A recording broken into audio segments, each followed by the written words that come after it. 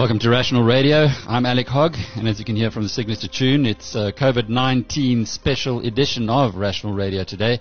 We've got a full show, so we're going to get straight into it with our regular man on the markets, David Shapiro. The inquiries we're getting at the moment are intense. A lot of people phoning, but there's no panic.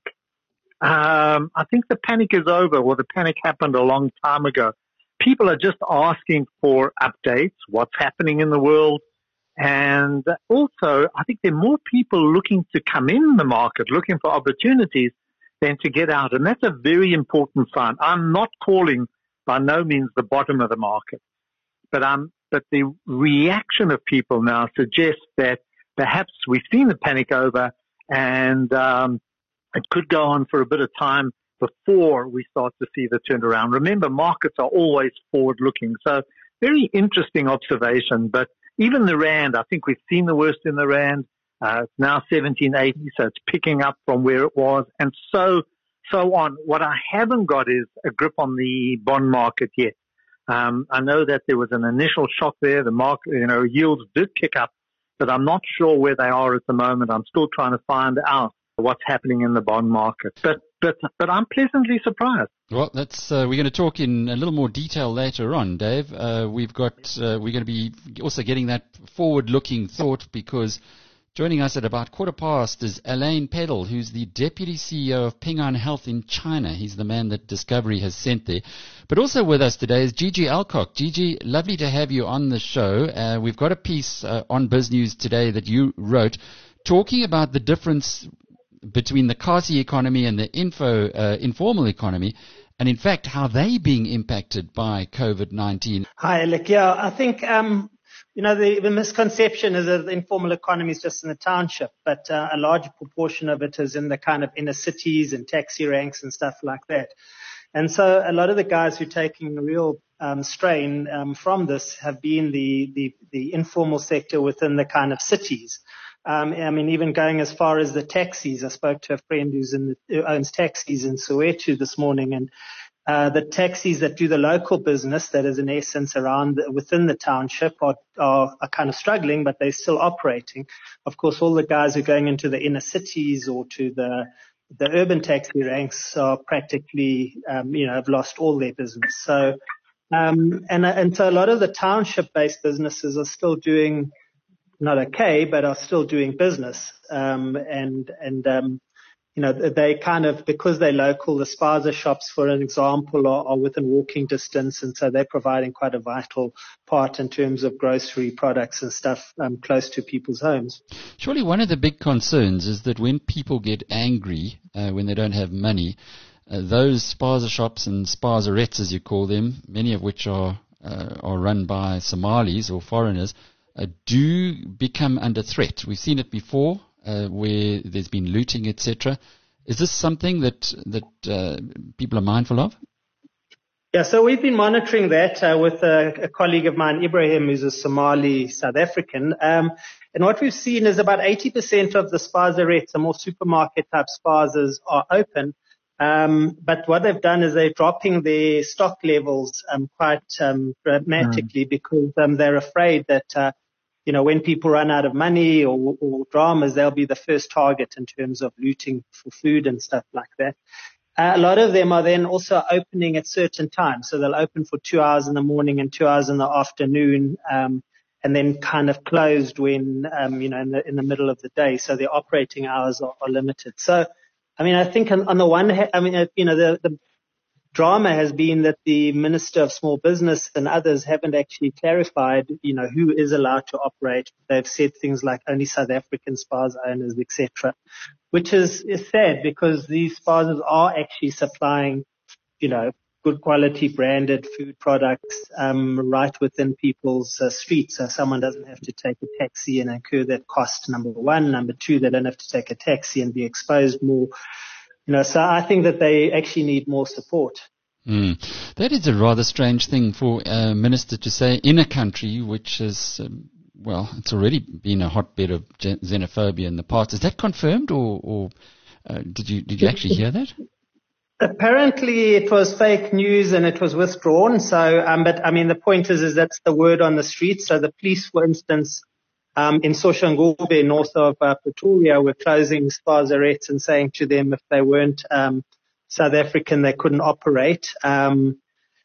So those are anecdotal stories of what's happened. I don't know how widespread it is, but there have been incidents of it. So the rumor is out there. Whether it's fake news or real, I wouldn't know. But I think either way, it would need some sort of clarity, official clarity, to be shared.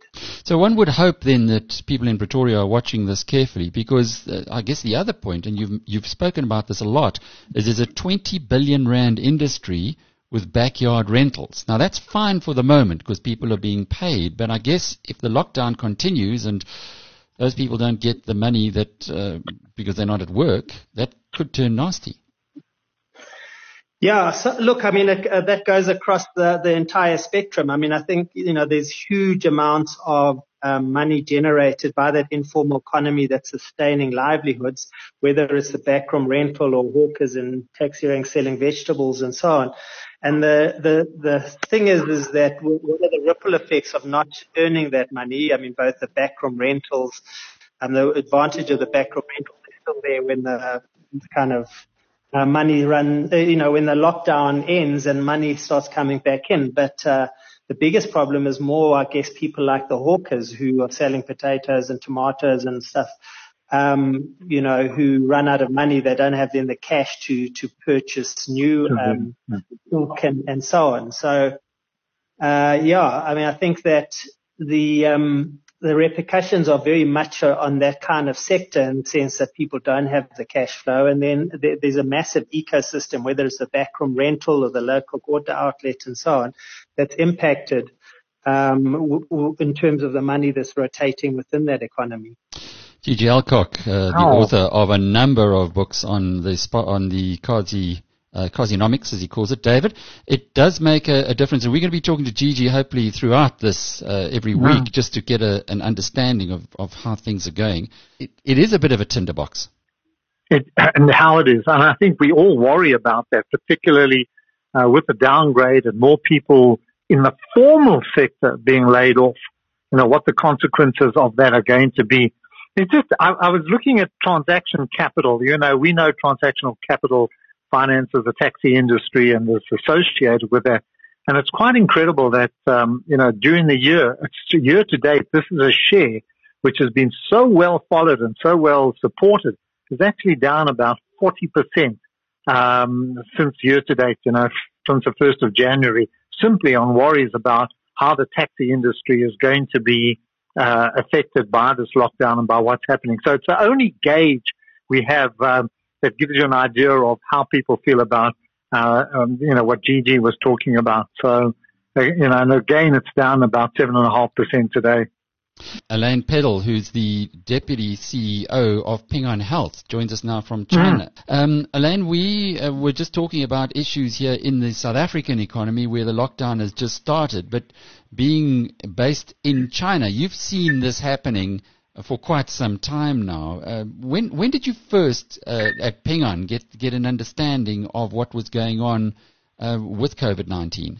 So we started seeing signs pretty much in the third last week of January. I remember I actually left the office on January 21 in order to sort of join the Chinese New Year celebrations, and that was about the date. We were starting to get masks issued at the time, and probably about 3 days later, everything went into lockdown in Wuhan and other places. Which was right in the middle of the Chinese New Year, which is a massive event, as you may or may not know, a week-long holiday where Chinese people traditionally travel across the country to return to their hometowns. And whereabouts exactly are you based? So I'm based in Shanghai. Mm-hmm. I've been here for about 4.5 years. And, to your point, the COVID-19 situation started around Jan 20.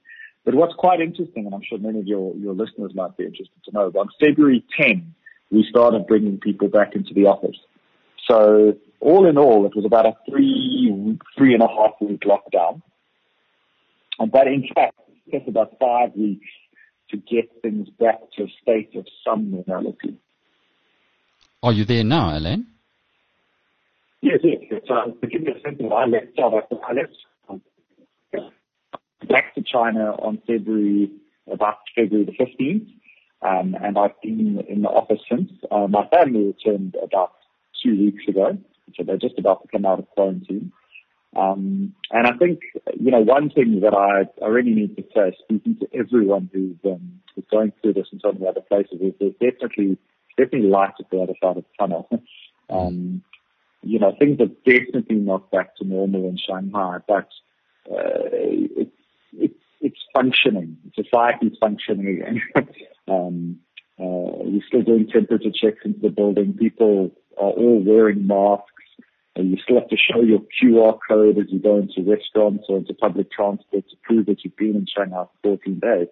But we're interacting again. Alain, you're there as the deputy CEO of what's a massive business now that Discovery owns 25% of, but you obviously are South African, as we can hear from your accent. Do you think that the Chinese, the way the Chinese have handled it, could be applicable in South Africa? I know we're trying, but can we do the same thing here? Look, whenever we talk on this side, we just lost him now as well. Oh dear, David. But isn't it fascinating to actually hear the insights that you get from that side? I'll try Alain again, and perhaps we have more luck this time. Shanghai's a long way away. But he said, there's light at the end of the tunnel, and I think it's so good to hear someone who's gone through it. Whether we can apply the same kind of disciplines here is debatable. If we can, are you there? Okay. Yeah, if we can enforce it. Mm-hmm. Alain, sorry, man, we lost you. It appears as though the problem is on the deep connection. But you were just talking about whether we can apply it in South Africa the way that it's been applied in China. Yeah, the home quarantine, the track and tracing, the shutdowns, I think are absolutely replicable. I think, some of the things the Chinese have done spectacularly were, I would say, happening right down at the local organizing level, where sort of right down at the suburb level, we've got officials and volunteers monitoring sections of suburb by section of suburb, where they're monitoring people coming in and out. And that's, I think, a very important step by the time South Africa moves into the stage of people moving around again. So some form of sort of controlled reintegration. Yeah, I hope that technique is applicable elsewhere. But the organizing capabilities of the Chinese are truly, they've been astonishing. The other things that they've done, which I think have been really interesting, is that they've involved private companies in a way which I think many other countries can aspire to. But for example, we've been very engaged in helping coordinate inside the Ping An Group the purchases of local produce from distressed communities and sending those as kind of food supplies to Wuhan. So what you do is, as a private company, you're able to sort of support the efforts of government on both sides of the financial equation, helping stimulate the demand and keeping these rural communities sort of in business, and at the same time, obviously addressing the challenges that they face in Wuhan when a city of over 10 million people goes into lockdown. Sorry, Alain, listening to the results presentation, the interim results presentation, where there was a question about Ping An's exposure to COVID-19. Of course, at that stage, it hadn't really hit the rest of the world. And the response was that the government is actually picking up the tab. How does that work? Well, so maybe just a second on our business. China has a social health insurance program, which covers basically 99% of the citizens. So every Chinese person has access to healthcare, and most people make use of it. Certainly the idea is that the best doctors are in the AAA hospitals, which are all government run, and you've got the advantage of being able to get reasonably good care at a pretty good price. But there is a downside. There's long waiting times. The hospitals aren't necessarily the most pleasant environments for people to be in. And so what we provide as cover is effectively a form of top-up.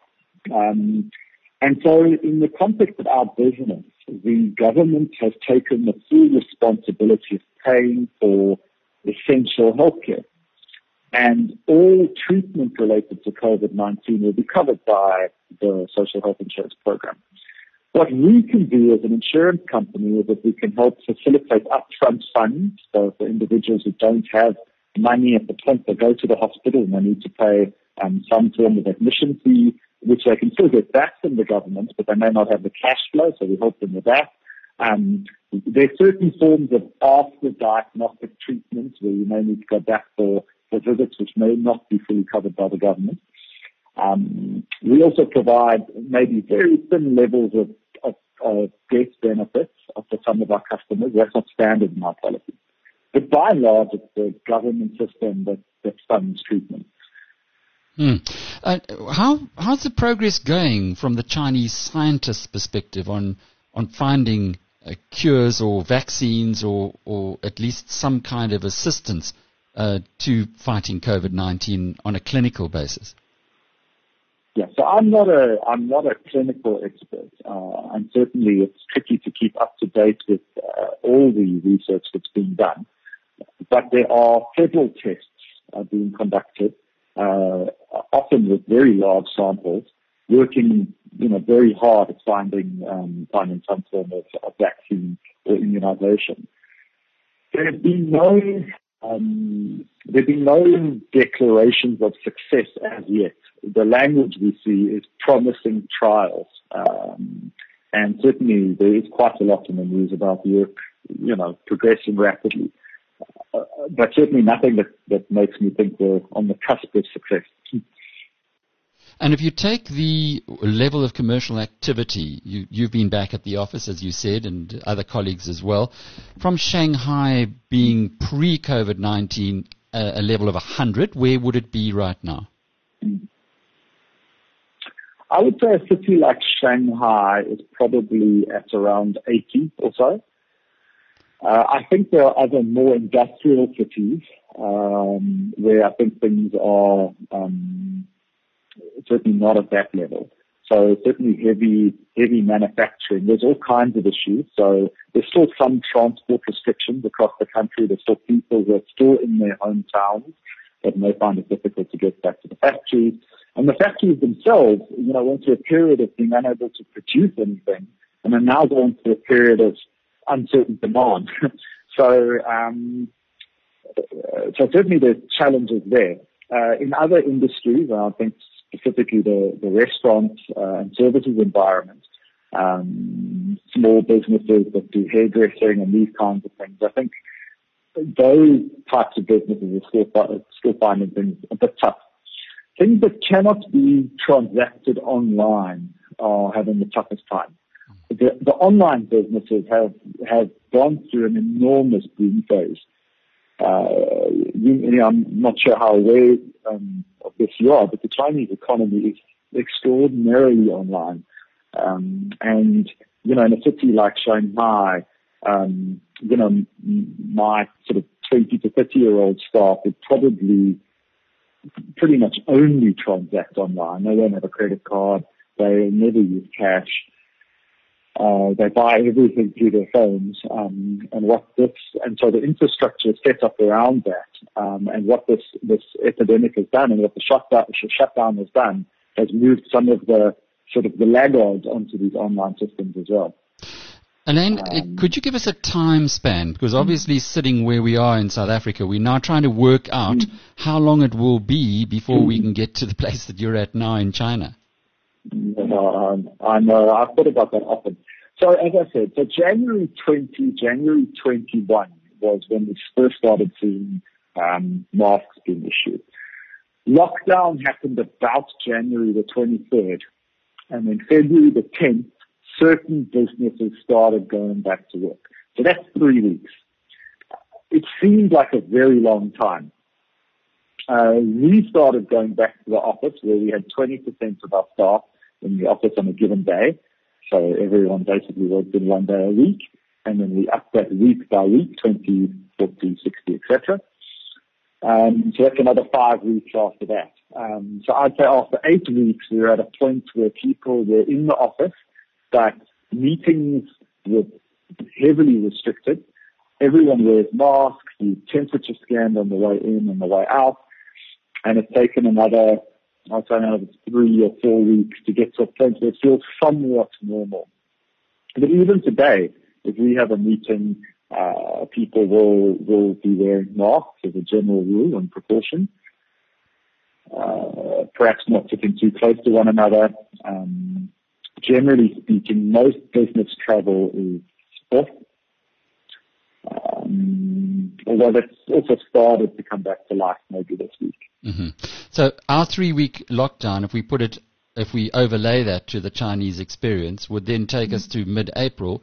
Thereafter, it's still going to take maybe 8 weeks to get to the point that you're at now. Yeah, I think so. And that's, of course, making some heroic assumptions around all the other variables. How comprehensive the shutdown's been implemented, and then also the way in which the controls and the kind of human behavior plays out in the period after that. I think it's difficult to map these experiences one place to another directly. The Chinese, I think, my Chinese colleagues would certainly kind of applaud the decisions being taken in South Africa at the moment. And in truth, there are many of my Chinese colleagues who are absolutely terrified that other parts of the world just didn't pay enough attention early on in the epidemic.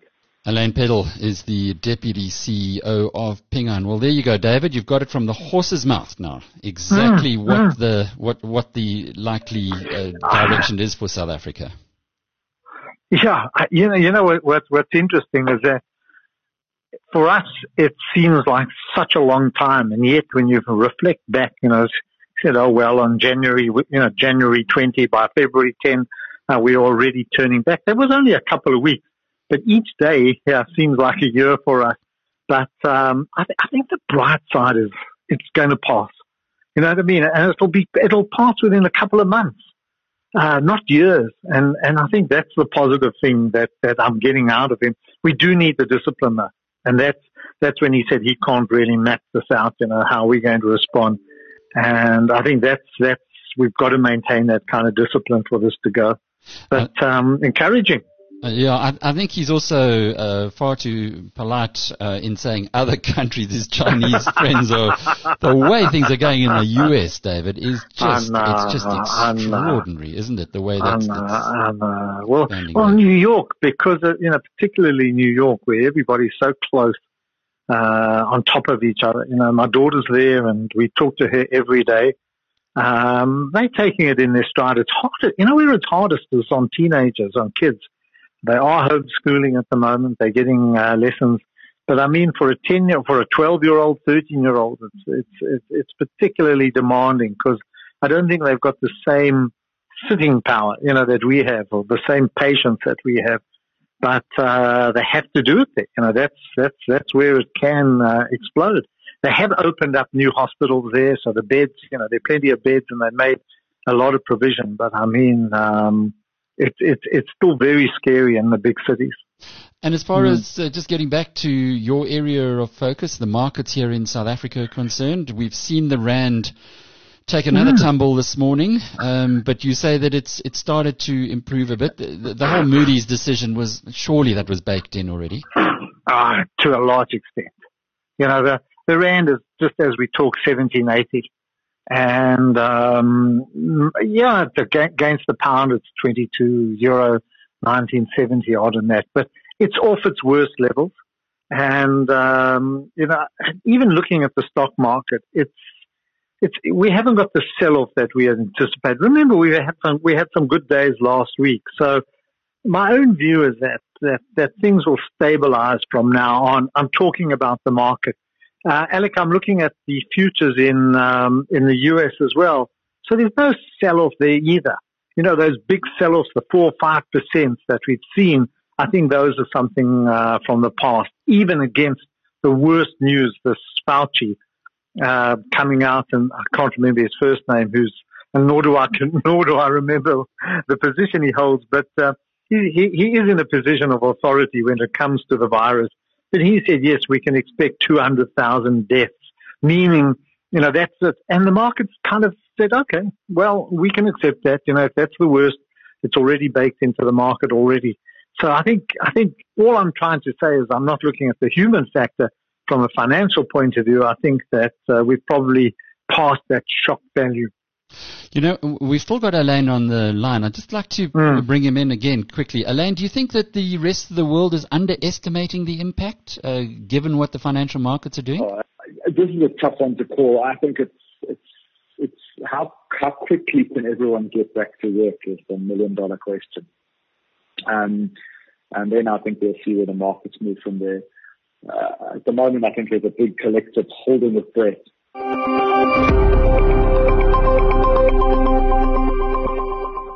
Well, as we just heard from China, the public-private partnerships are working very well in helping China to get over its challenge or war against COVID-19. In South Africa, we're seeing something very similar, and leading the way is First Rand, whose Chief Operating Officer, Mary Vilakazi, joins us now. Amazing 100 million rand that you've set aside for the SA pandemic intervention and relief effort. Mary, was there a lot of debate to get this through at a group level? Good morning, Alec, and thank you very much for inviting us onto your show. The 100 million was raised in consultation and in collaboration with our foundations, the two First Rand foundations, as well as our client-facing brands, FNB, well known for your "How can I help you" tagline. I think they have showed up, as well as the RMB and the West Bank teams. So I think you would know that First Rand is known for the philosophy of owner management, where employees are fully empowered to make a real contribution and they are accountable. And you see that really in the high levels of commitment that we've seen in the last 2 weeks, where people have worked tirelessly to make sure that, they're still delivering the best results for customers, society, shareholders, and each other. So basically, the First Rand Spire initiative was born and really initiated by staff who wanted to make sure that, in addition to what we are doing for customers, that I think we are responding to the social challenges that we know the health system is going to face, and other societal impacts that are going to come down the line. So it really wasn't difficult, I think, to get the committed team of people that are working on the initiative, as well as our foundations and FNB, West Bank and RMB to put together the 100 million that they've pledged to date. And the objective is that you're going to support where it's needed in the medical side, in other words. That's correct, Alec. And we started with the Spire initiative 2 weeks ago. So this was before the president announced the lockdown and the solidarity response fund that he alluded to in the speech. And we had already been organizing with the intention of leveraging our client relationships, our committed staff, and some of the networks that we have in the various industries. We are already just organizing ourselves to be able to support government and its partners in mitigating the impact of the COVID-19 crisis rapidly and at scale, I suppose, because we know that we are able to move quite fast. I mean, we leverage our payment systems, we leverage our governance system forums that are already in place, and we know we can move quite quickly. So even when the president announced that, okay, there's the solidarity response effort, what we did is we reached out to the Solidarity Fund and BUSA, and we said, look, we already had, I think, set up Spire to be able to just respond quite quickly to the challenges. And we would basically like to make sure that they see this as a pledge to the Solidarity National effort. So I think our key focus is really just being able to move quite quickly, and our team has been quite agile, and just really being able to bring scale rather quickly. So we welcome everybody else to come on board and support where that's necessary. I think we are there to support solidarity as well. But I think we can see by the traction that we've gained really in the last week in what we have enabled, to be availed to the South African public health system. Yeah, and today's a big day because your testing kits arrive, 100,000 of them. Correct. And these testing kits were ordered by Right to Care. So Right to Care is a non-profit organization which is part of the Wits consortiums. And these academics actually had ordered 10,000 kits by themselves. So these kits, they believed that they would make a big impact in South Africa. They are currently being used in Spain and in Germany. In France and in Germany. And they funded the initial 10,000 kits for testing really out of their own reserves. I think it shows you the level of commitment I think that everybody is bringing to the table. So they then actually ordered 100,000 kits at risk. So that's about a $1.5 million, with the intent that, okay, a funder is going to come along. And when we got to know about it and also just got to appreciate the economics, because it's a lot more economical with the test that they have, and they're quite quick as well, we were interested and we came on board, I think, to enable the arrival of the 100,000 kits. So, yeah, we're hoping that the authorities will vet them and I think authorize them as good tests that can be deployed wider. And hopefully we will be able to partner with them going forward. And we also hope other donors will come forward and also just support them as well. Mary, 100,000 kits, that suggests there are going to be a lot of people who are going to need testing. And we know at the moment we're only sitting at about 2,000 confirmed cases. What does your modeling tell you so that you would make that kind of a commitment? 20 million rand, it's not small change. No, it's not small change, Alec. And I guess the numbers change all the time as soon as the numbers are, as soon as we've got more confirmed cases. But Alec, we think that, that at the peak, I mean, I suppose we'll see the peak of testing sometime towards the end of April. Okay. So we think that there'll be about 100,000 kits that we probably need in South Africa. I think as people have left Gauteng, we heard last week, and they go to various provinces, we think in a few weeks, in about 3 weeks, we'll start to get to the peak of a lot of people requiring testing, provided, I guess, that the lockdown, that what we need to do during the lockdown period is also observed. So we think peak time is towards the end of April. So that's 20 million of the 100 million. Where's the other 80 million going to be going? Okay, so as of last night, we, with working with the Solidarity Fund, we've done two things, or we've agreed on doing two things. So one, we've agreed to providing them a working capital facility to enable Solidarity to access PPE. So that's protective personal equipment for the frontline staff. So we will provide the working capital facility, and a portion for the facility will also be at risk. So this is the money that will be used to get equipment for the frontline staff, and I think masks in particular. So there's an imminent order of about 5 million masks that are coming. And that's about a 25 million commitment from our side. So we think that's going to make a big difference, because one of the things that we continue to hear is anxiety by medical professionals, who don't have masks. And I guess that's like really a basic, because there's far more that they need. Hence, we have availed, I think the working capital facility of 100 for Solidarity to place orders and get going. I mean, that's probably just in the normal part of how we would provide funding solutions, but we prepared to take it, to be at risk for a portion of that facility. So it's testing kits, and I think it's masks. So we're prioritizing, I think getting the PPE streams going.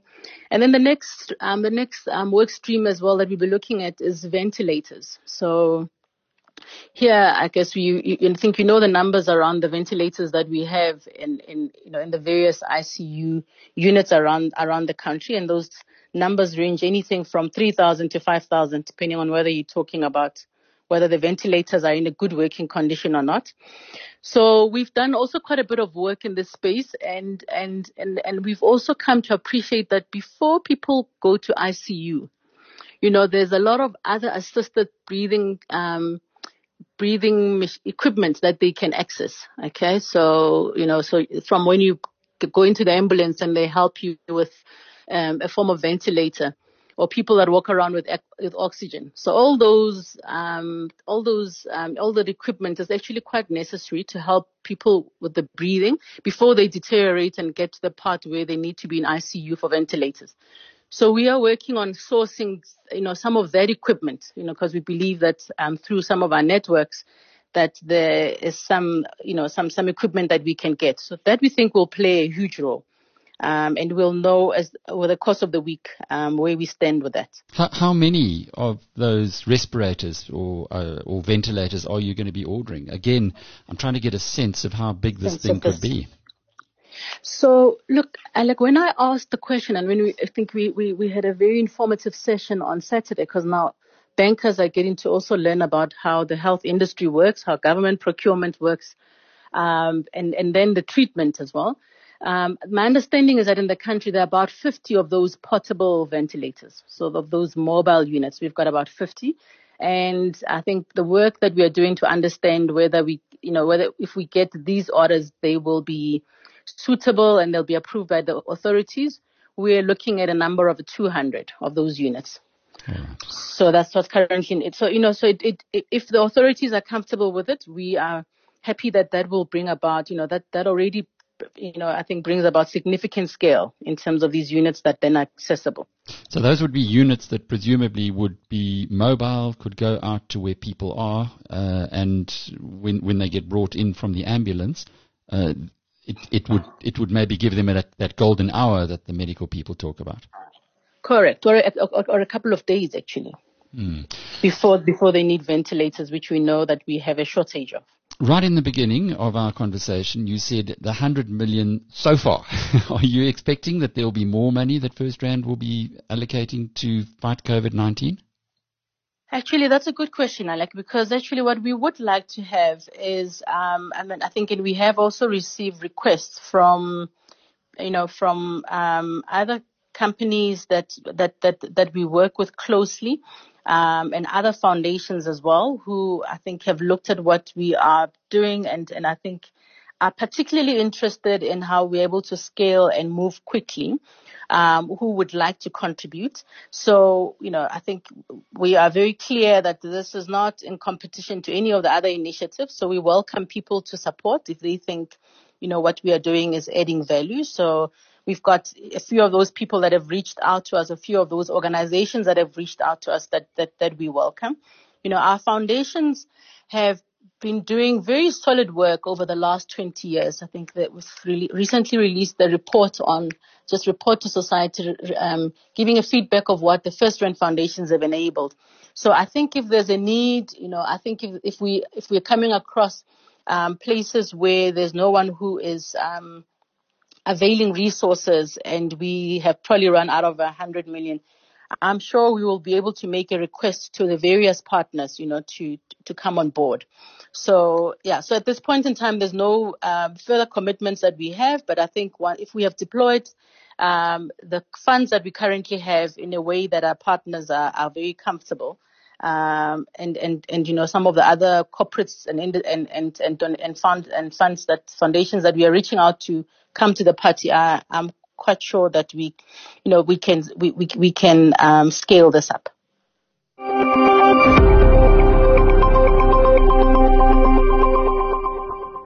It's a welcome now to Philip Geremont, who's a partner at ENS. I see the communication that ENS sends out often, and I read through it, Philip, and there's always something interesting there. But particularly interesting was the piece that you wrote in it this past week about rentals. Many business owners are wondering whether they have to still pay rent because the government has stopped them from using the premises for 21 days. In the lockdown of 21 days, you have to stay at home. So what's the legal position on this?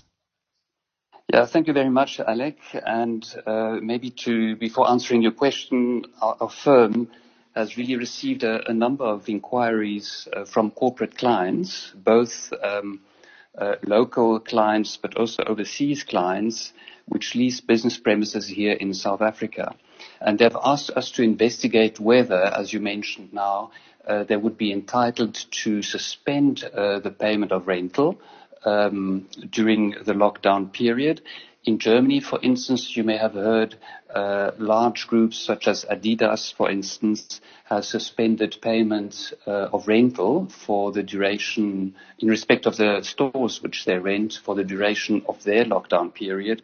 Other companies have done so as well in Europe, and we've been asked by both international and local clients whether we could investigate this point and see whether in South Africa as well there is a possibility for tenants to suspend payments of rental during the lockdown period. We've considered this, and our view is that it should be possible in not all, but in certain instances. Okay, that's interesting. So for people who are paying rent at the moment or will have been sent their invoices, do they just not pay them? And what are the instances where by law they won't have to pay?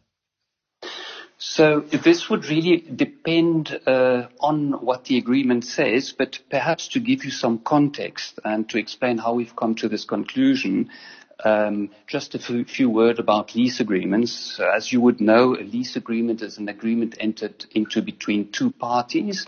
On the one hand, you've got the landlord, which is the owner of the property, and on the other hand, you've got the tenant, which wants to lease the property. And without wanting to get too technical, both parties have got certain fundamental obligations in terms of the agreement.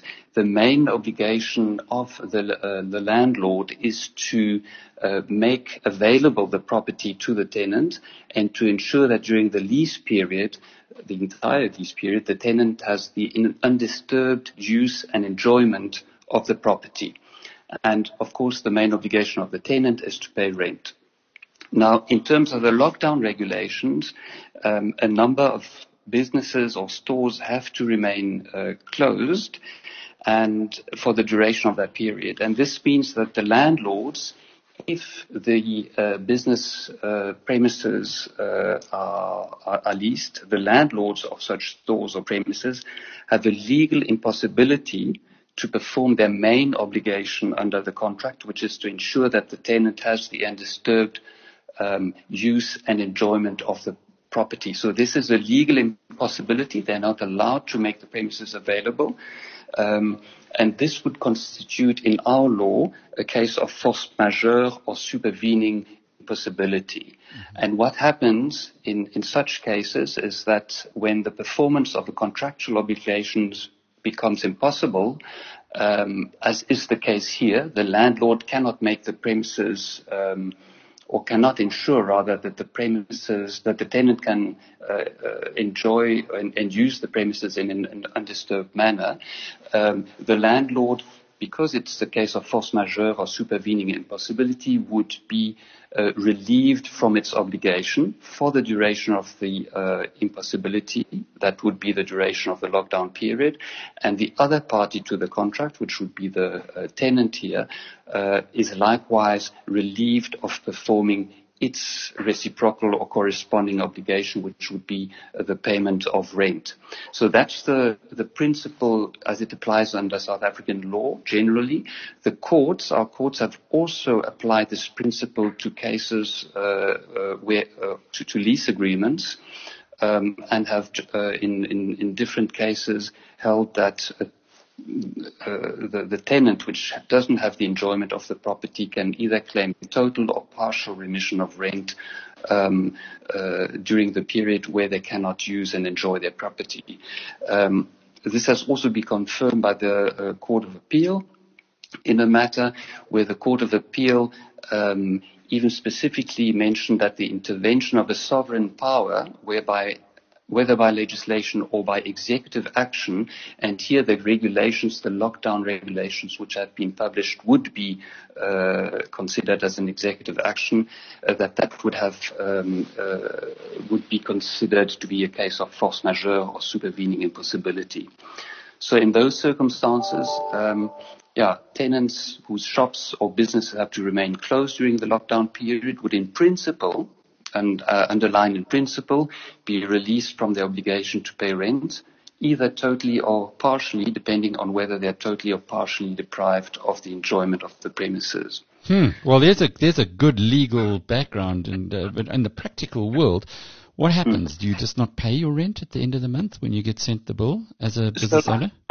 So practically, and I hope I wasn't too long, but I thought the background was very important.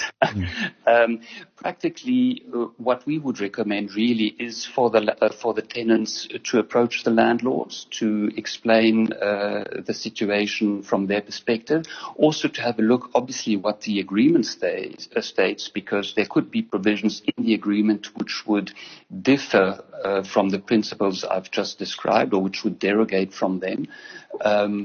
And try to find, if I could say, an amicable or an arrangement with a landlord, which would hopefully be to the satisfaction of both parties.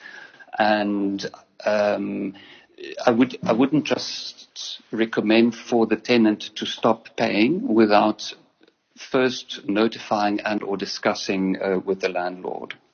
And hopefully they will have a landlord which will also understand the position. Well, fascinating insights there from Philip Geremont of ENS, putting the law on the table and exactly what the situation is if you are a tenant, which many business owners are, and you haven't got use of your property. Well, it's force majeure. It'll be interesting to see how the landlords react to all of this, but I guess the law is pretty clear on it.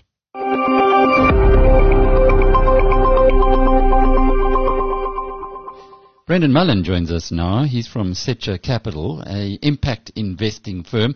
And your biggest business, Brendan, is a company called Stoffelberg Biltong, your biggest operating business. Now, it's an interesting situation because we've heard before in the program today about the township economy and the informal economy and how they've been hit by the lockdown. But in I guess, more formal businesses, but still small businesses, the impact here has also been pretty difficult, and it's primarily on working capital. Just take us through what's been going on at Stoffelberg. Sure, of course, and thank you so much, Alec, for including me on this call. As you mentioned, Setcha Capital invests in small and medium enterprises, right? Small but growing businesses. And in this environment, the fact that these local businesses that, Stoffelberg makes meat, Rush Nutrition makes energy bars, they're more important than ever based on the local supply chain. But the issue, that you're addressing there is with the informal economy has actually parallels with the companies that we're seeing in the SME market. And I think it's actually worth taking a step back. I worked at a hedge fund in 2009, the last kind of great financial crisis. And I think borrowing from that, that term, generals always fight the last war, right? The last war was top down. It was Wall Street and how it affected Main Street. And what I haven't heard a lot of people talk about is that this war is actually bottom up, and it starts with Main Street. And with Main Street, what you need is not necessarily, big government injections of cash. It's actually, that's crucial, but it's not sufficient. What you need help with is that working capital. If you're going to stay working, as Stoffelberg Biltong is, they can shut down some fixed costs. They've closed some of the smaller retail shops, but you want to still make this kind of fast moving consumer product. You need that working capital. And if customers are not paying or, lines of credit aren't extended, it gets stuck in the system. And that is calamitous for, the 75,000 SMEs that are 60% of the South African labor force. That's, almost a half of the GDP. And I that's what we want to focus on today. There's some great ideas in place. But what's crucial in this is that this is different than 2009. This has to be, lines of credit extended very quickly to keep that working capital, to keep the economy moving. Has the Reserve Bank moved in the right direction with the announcement last week about quantitative easing and putting money into the system, a little bit like, on a miniature scale of what the US Fed is doing? Yes, yeah. So moving in the right direction. But I think what we found, again, with 10 years ago was it was going to take a little while to trickle down. Since we're starting at the bottom here, since we're starting at, the basic, spaza shops, or in case of Stolfenberg, place where you get your biltong, your meat, the meat that's on the shelves at Spar stores, at Click stores. You need to act quickly, and that is, being a little bit more innovative. Maybe that means government guaranteeing lines of credit, major invoice discounters getting government guarantees. You need to get that capital into the system. Otherwise, things will slowly but surely shut down, because everybody's getting tight. And when it gets tight, the SMEs are the first ones to be affected. And when there's uncertainty, it's very difficult to pay your full bill. When you owe the Stolfenberg some money. And then if Stolfenberg doesn't get money from their customers, it's difficult to then go buy the carcasses and the primals as inputs to turn into, meat for you to consume on your dinner table tonight. So where does the problem begin? In just use Stolfenberg as an example. Where would it start that would actually create a working capital problem for your business? Sure. So Stolfenberg has been growing 20-25% month over month over the last 2.5 years, right? So that cash that it has been generating is not on the balance sheet. It's as part of working capital. It's, paying for the inputs. It's extended to their customers throughout this country. So unfortunately, where it started was one of our primary customers, who makes up a third of our revenue. And yes, that's absolutely a risk that we saw coming. It's a major risk to have such a major customer as part of your percentage of revenue, but they've delayed their payments by a week or two. They still don't know. And where did that start? Well, some of their smaller customers are trying to hold on to cash, as you can understand, and that just goes through with the system. So as I mentioned, it's kind of from the bottom up. If the payments of our major customers, of our wholesale customers, are slowing down, even if they will come, but 2 weeks, we need to go buy that meat. We need to dry it. We need to ship it out to get on the shelves of Spar, of Pick and Pay. So that's where it happens. That's when, the rotation of the economy starts to slow down. How do you fix that? And that's that? why we need to act with some quick, with speed. I mean, it's a distribution issue and it's a speed issue, right? It's not easy. And again, I would say I'm really impressed with the leadership of President Ramaphosa and a lot of the ideas in place, but it's just happening too slowly. This is when public and private need to work together. I think back to 2009, and that's actually one of the reasons that inspired Rachil Valab and I to start Secha Capital, because capitalism, when done best, can be the greatest catalyst for growth and innovation. And, finance made some mistakes leading up to 2009, but it also, when you acted quickly, you could fix it. So I think here what we need is some government guarantees on major lenders, lower rates, 12-month, cheap credit, done quickly to growing businesses. That's the only way you can get it out there. Mm-hmm. I think the focusing on salaries and rent, yes, that's crucial. But you can just shut down your business if you have kind of or some people can. I don't want to be dismissive. With some of our portfolio companies, it's been a little bit easier for them to kind of shut down and wait. But if you provide an essential product like Stolfenberg Biltong, like Rush Nutrition, and you want to keep going, you need that working capital to continue flowing throughout the economy. So what role do banks play in all of this? The critical role? Crucial. I'm sorry? The critical role? Critical role. And we have a line of credit with a major bank, and they're working from home and they're not taking any major meetings. So they can, they're slow to extend us additional credit. So I do think a lot of people have been caught, surprised by this, as the entire world has, which is totally fair. But this is where people need to get together, the banks and even, other invoice discounters. Now is not the time to be, pulling back capital. We need to be extending these lines faster, and with some confidence. And so the banks are crucial. I think the banks are big enough to come in, and, as we've seen some leadership from the major banks do. And then would be helpful to have a guarantee from government that yes, if there's an invoice, that even if it's a small, if it's not Clicks, but it's a small distributor in Cape Town, we can guarantee that, because we know that the economy will get back to moving sooner rather than later. I mean, that's what we need for, like, when you ask specifically with Stolfenberg Biltong, as we're trying to make sure that we can feed thousands of people, on a daily basis. that's what we need. We need the money to come in so we can turn that into more biltong and sell it off into, into every, almost, every LSM available, in this country. Everybody likes meat. It's a high protein, game meat is still healthy. And we have some of the best in the business, and also we can just turn it into mince. We can, we have those capabilities, having an abattoir, having a drying room, having the distribution capabilities. We just need to make sure that the capital's still going through the system so that we can provide these products. Brendan, what about the retailers? There's often criticism that the big guys, Pick n Pay, Checkers and so on, extend or don't actually pay until they've pretty much sold the product that's on their shelves. Is there not a role to be played by them as well? Yeah, absolutely. Just quicker payment terms. We love working with Clicks, but if you look at our cash conversion cycle with Clicks, it's over 100 days. By the time we buy the meat, we make it, we drop it off the DC, and that's when 60 or 90 days starts going on. Right now so on the plus side, I think Spar, we have good relationships with them. We've been able to discuss terms with them, pay as quickly as they can, and they've been all right with it. So they do play a major role. Again, sometimes these organizations, when they are larger, bureaucratic, top down, it's hard to ask, hey, can you pay me 10 days sooner than you'd expected, or can you can we not do the back end payment terms at this point? Let's just focus on getting the shelves full. So they absolutely have a role to play. But I think that's even a level up. It's going to be the bulk breakers that buy from a macro and bring to a Spaza shop.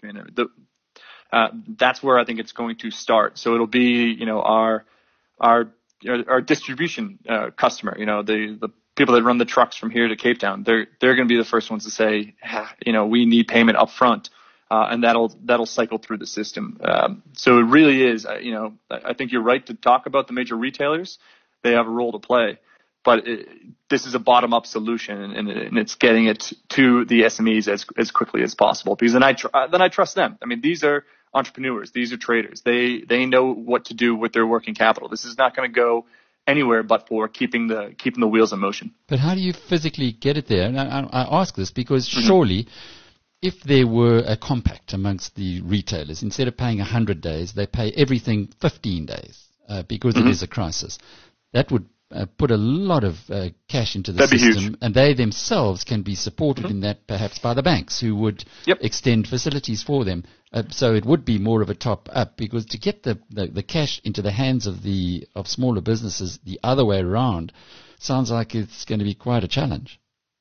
I agree. So I think that's a fantastic top-down solution. I think the other one is invoice discounting, is credit lines, is lines of credit done quickly, guaranteed for 12 months, that are cheaper. And these businesses already have them. I'm talking about the more formal, that are doing, anywhere from 5 to 50 million rand a year. The informal markets, I don't have a solution for that, unfortunately. And that's not where we play. So I don't have the expertise, either, though I think, no less important, if not even more so. But yes, I think any kind of major corporate that can pay up front, that can tighten that cash conversion cycle, that will keep this economy going, keep our supply chain secure and keep our shelves full. And perhaps that's the answer that should be discussed in this public-private partnership. Just get the big guys to start paying their accounts sooner, and it'll make sure that the credit doesn't freeze in the way that it has. That was Brendan Mullen, and he is with Setcher Capital.